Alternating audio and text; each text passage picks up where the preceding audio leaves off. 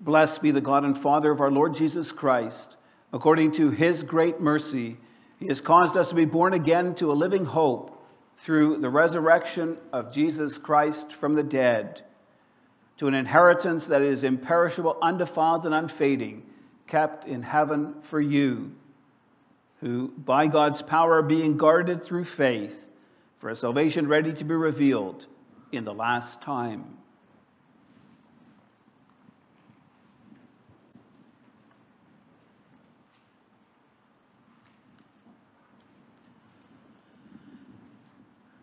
Beloved congregation of our Lord Jesus Christ, our text reads like a beautiful song, a song of praise to God.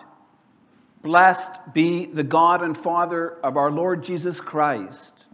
And then Peter continues by mentioning the wondrous works God has done for us.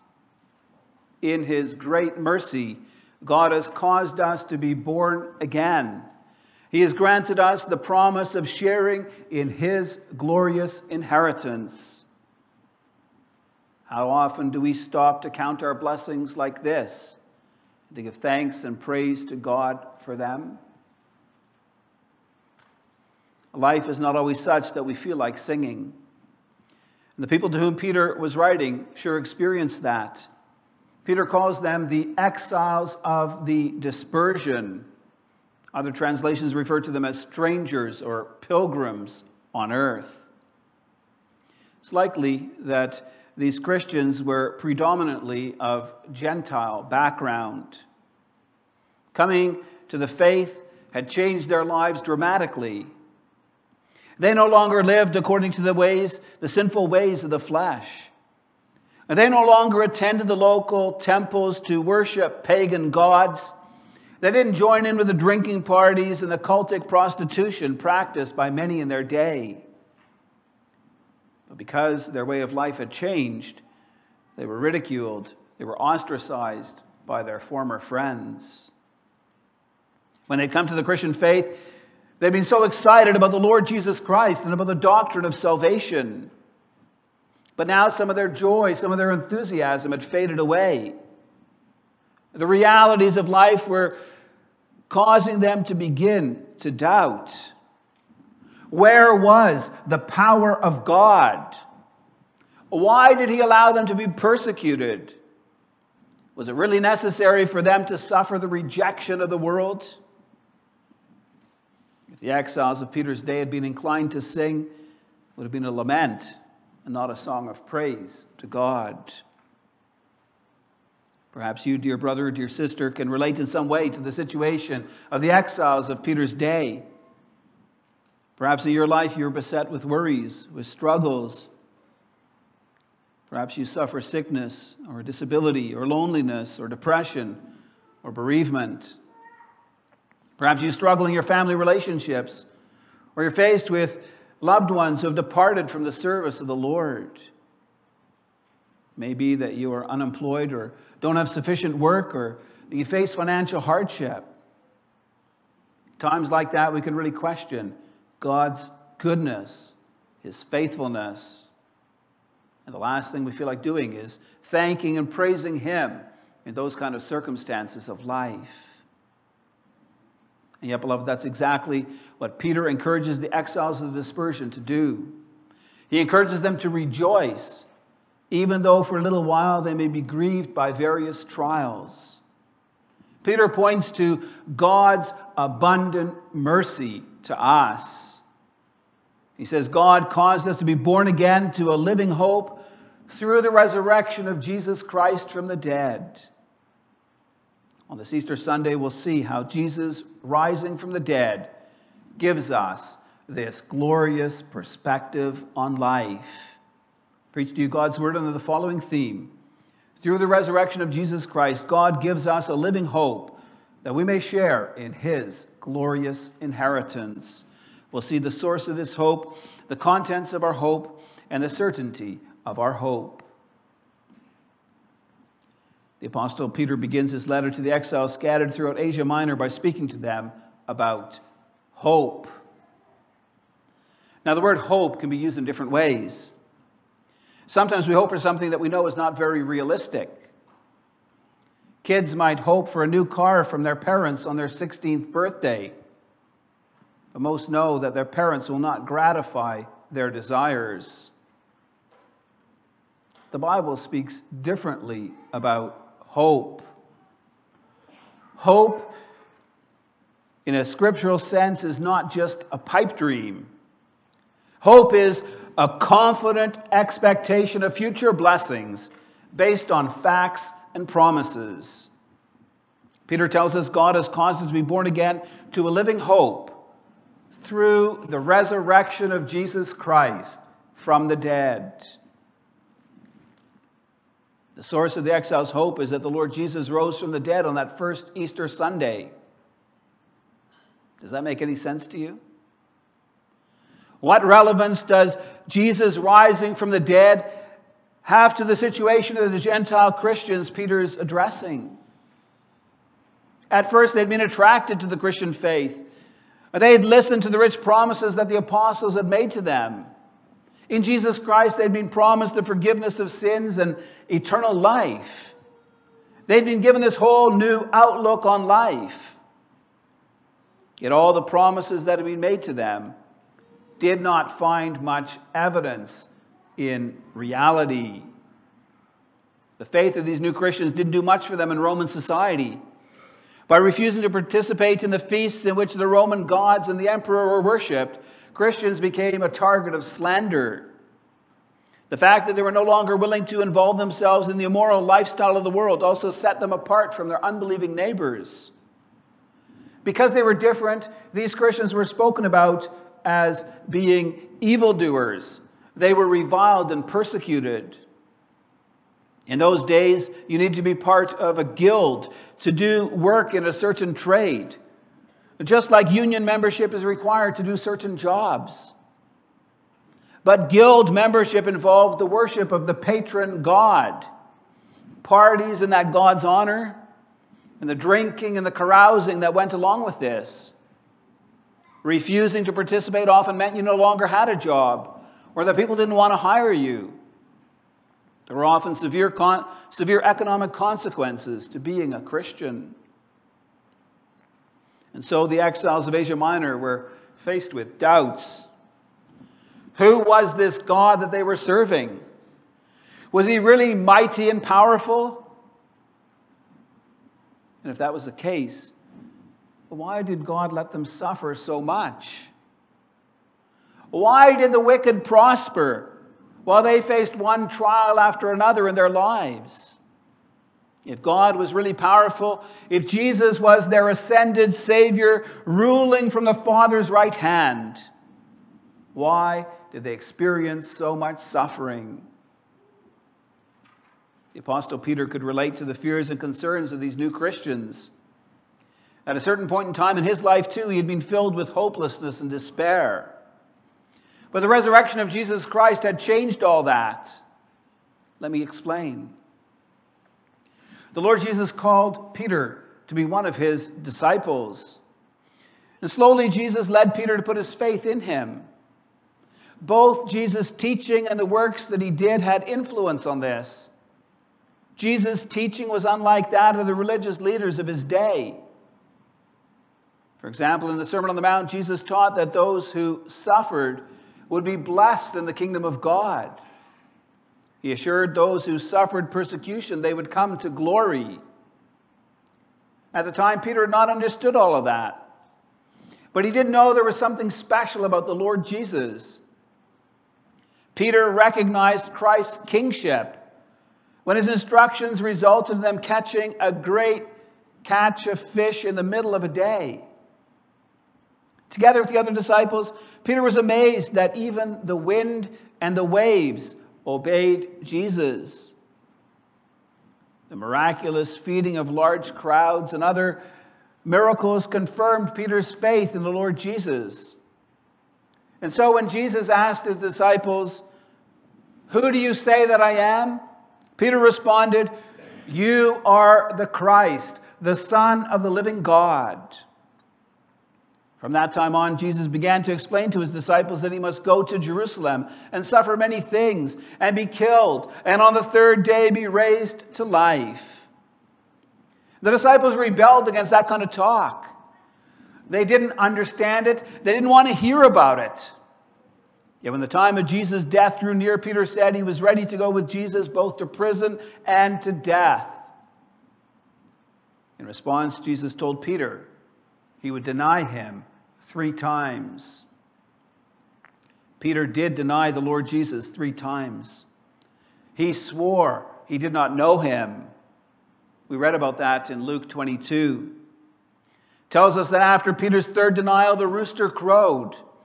The Lord Jesus turned and looked straight at Peter. Luke says that Peter went outside and wept bitterly. His betrayal of the Lord Jesus was followed by Jesus' death. Peter's Lord and Master, the one in whom he had placed all his hope and expectations, had died. And so Peter's hopes were dashed. His dreams were destroyed. His life lost all perspective. It hardly seemed worth living anymore. Yes, beloved, Peter hit rock bottom. He had given years of his life to follow the Lord Jesus. He believed that Jesus was the Messiah, the King of the Jews. He put his faith and trust completely in him.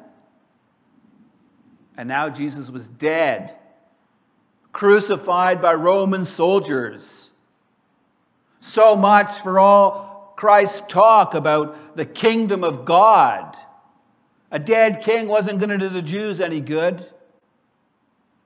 Peter's life was shattered. It was in disarray. Didn't know if he was coming or going. Peter was guilty. He was dejected. That Sabbath day between Christ's death and resurrection would have been one of the worst days of Peter's life. And yet, beloved, God showed forth his mercy and his grace to Peter. When the Lord Jesus arose from the dead, he was particularly concerned about Peter.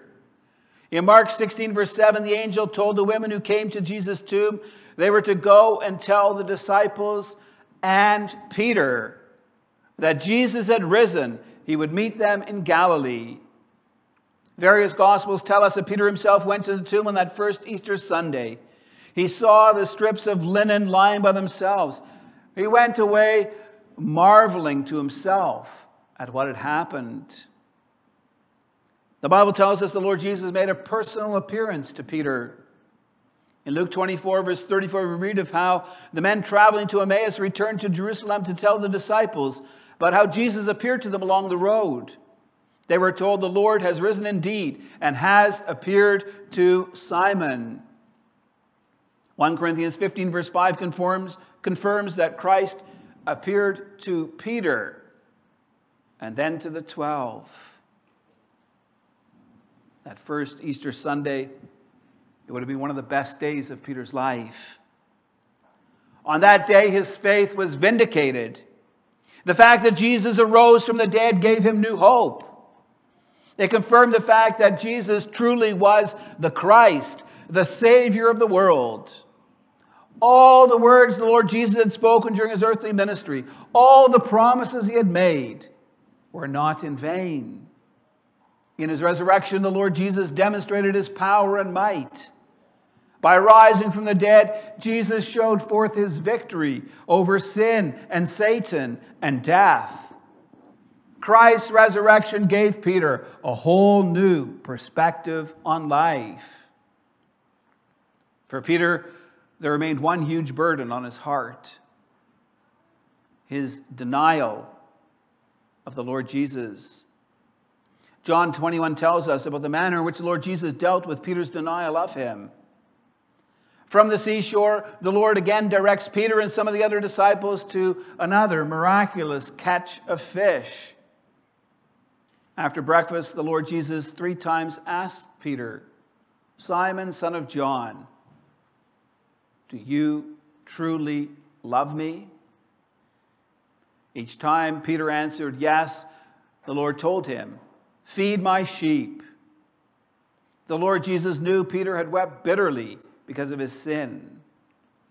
In a gentle manner, the great shepherd of the flock forgave Peter.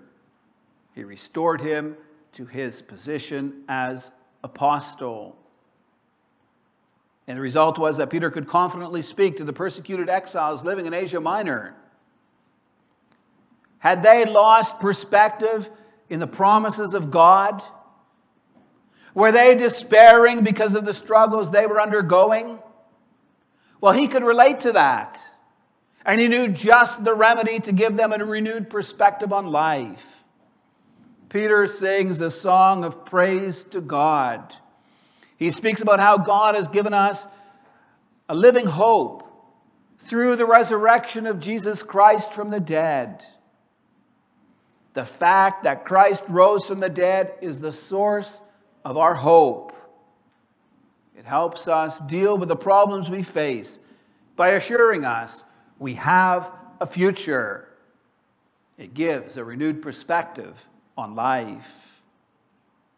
In our first point, we've seen that the resurrection of Jesus Christ is the source of our hope. In our second point, we'll deal with the content of this hope. Peter identifies what this living hope is in verse 4 of our text. He says that God has given us an inheritance that is imperishable, undefiled, and unfading, kept in heaven for you. Why should the resurrection of Jesus Christ give these suffering exiles hope? Because the resurrection of Jesus is a guarantee we may share in his heavenly inheritance. In the Old Covenant, God had promised Abraham that he and his descendants would inherit the land in which he lived as a stranger and sojourner. God delivered his people from Egypt to bring them into a land flowing with milk and honey. In the promised land, every Israelite had his own possession, sat under his own fig tree, and enjoyed the fruit of his own vine. To the Israelites, nothing appeared more desirable than the quiet, prosperous, permanent possession of their land. In the New Covenant, the converts to whom Peter was writing were looking for the Lord's blessing on their lives. They forgot that just like Abraham, they were exiles. They were pilgrims in a foreign land. And they didn't realize what it meant to take up their cross and follow Jesus. In Philippians 2, Paul speaks about the way of suffering the Lord Jesus had to walk. He says, Christ did not count equality with God something to be grasped, but he made himself nothing, taking on the very nature of a servant. The author of Hebrews says in chapter 12 that Jesus, who for the joy set before him endured the cross, scorning its shame. Christ suffered great humiliation before he was exalted. And the pathway for Christians is often no different. Living on this sinful earth too often involves suffering. Like our Savior, we often need to endure suffering on the way to glory.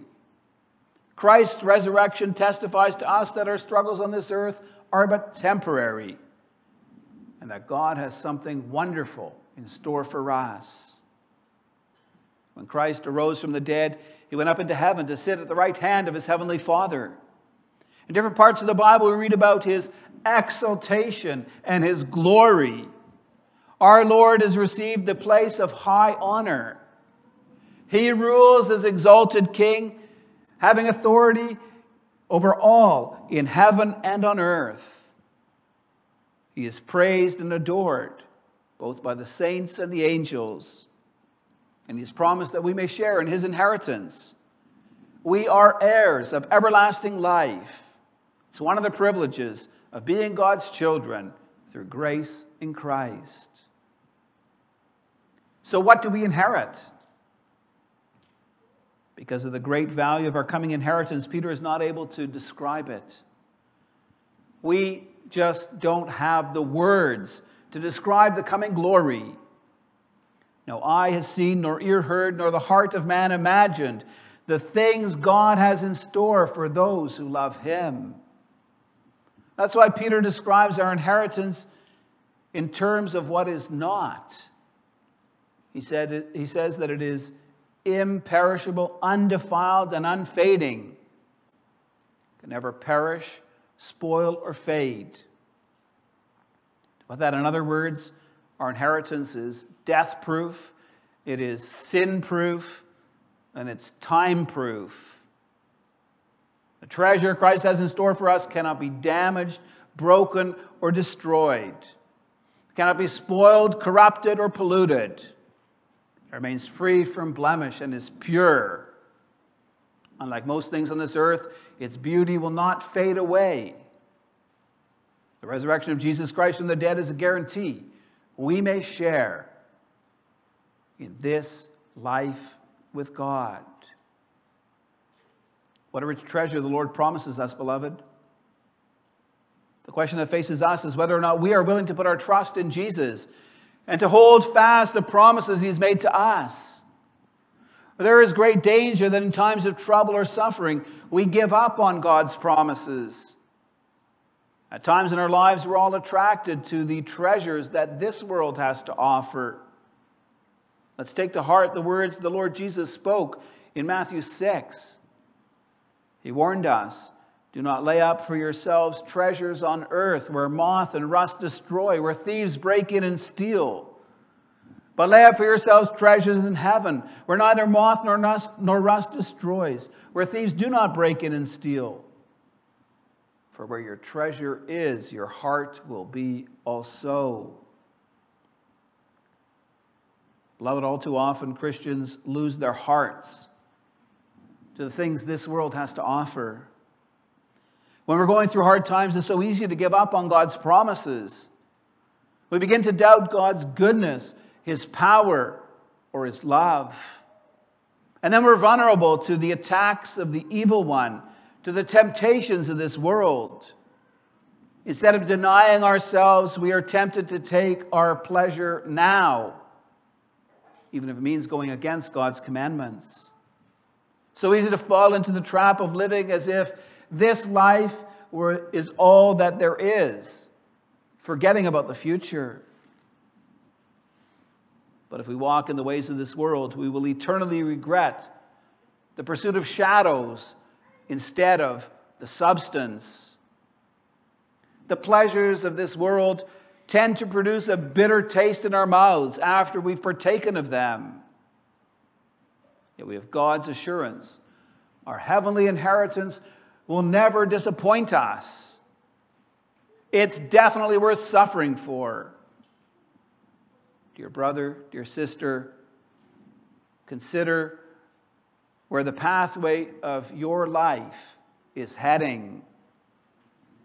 Are you walking on that narrow road that leads to life? Or are you walking on the broad road that leads to destruction?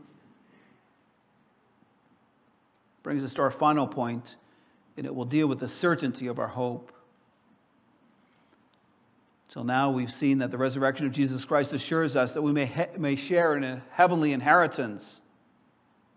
But what about our suffering? What about our struggles? What about the adversity we face on this earth? It's well and good to talk about the glory of the future, but how are we going to get there? Peter addresses these questions in verse 5 of our text. He says that by God's power, we are being guarded through faith for a salvation ready to be revealed at the last time. Peter says we're kept. We are shielded by the power of God. Not only is the inheritance safeguarded in heaven for the heirs, but also the heirs are guarded by God for salvation on the final day. Yes, beloved, it's true. God may allow us to undergo hard times. We may face hardships and suffering in our lives on this earth. But these things are not meant to destroy us. They are meant to strengthen us in our faith. God will not allow us to be tempted beyond what we can bear. He keeps us, says the psalmist, as the apple of His eye.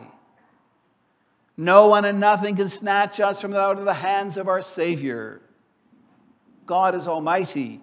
He will use His power to defend and preserve us against all our enemies.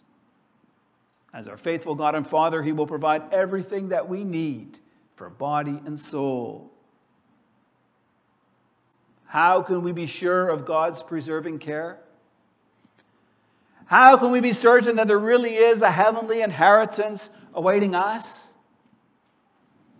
Only through faith, beloved. Through the living hope we have in God's promises. Remember that in the biblical sense, hope is a confident expectation of future blessings based on facts and promises.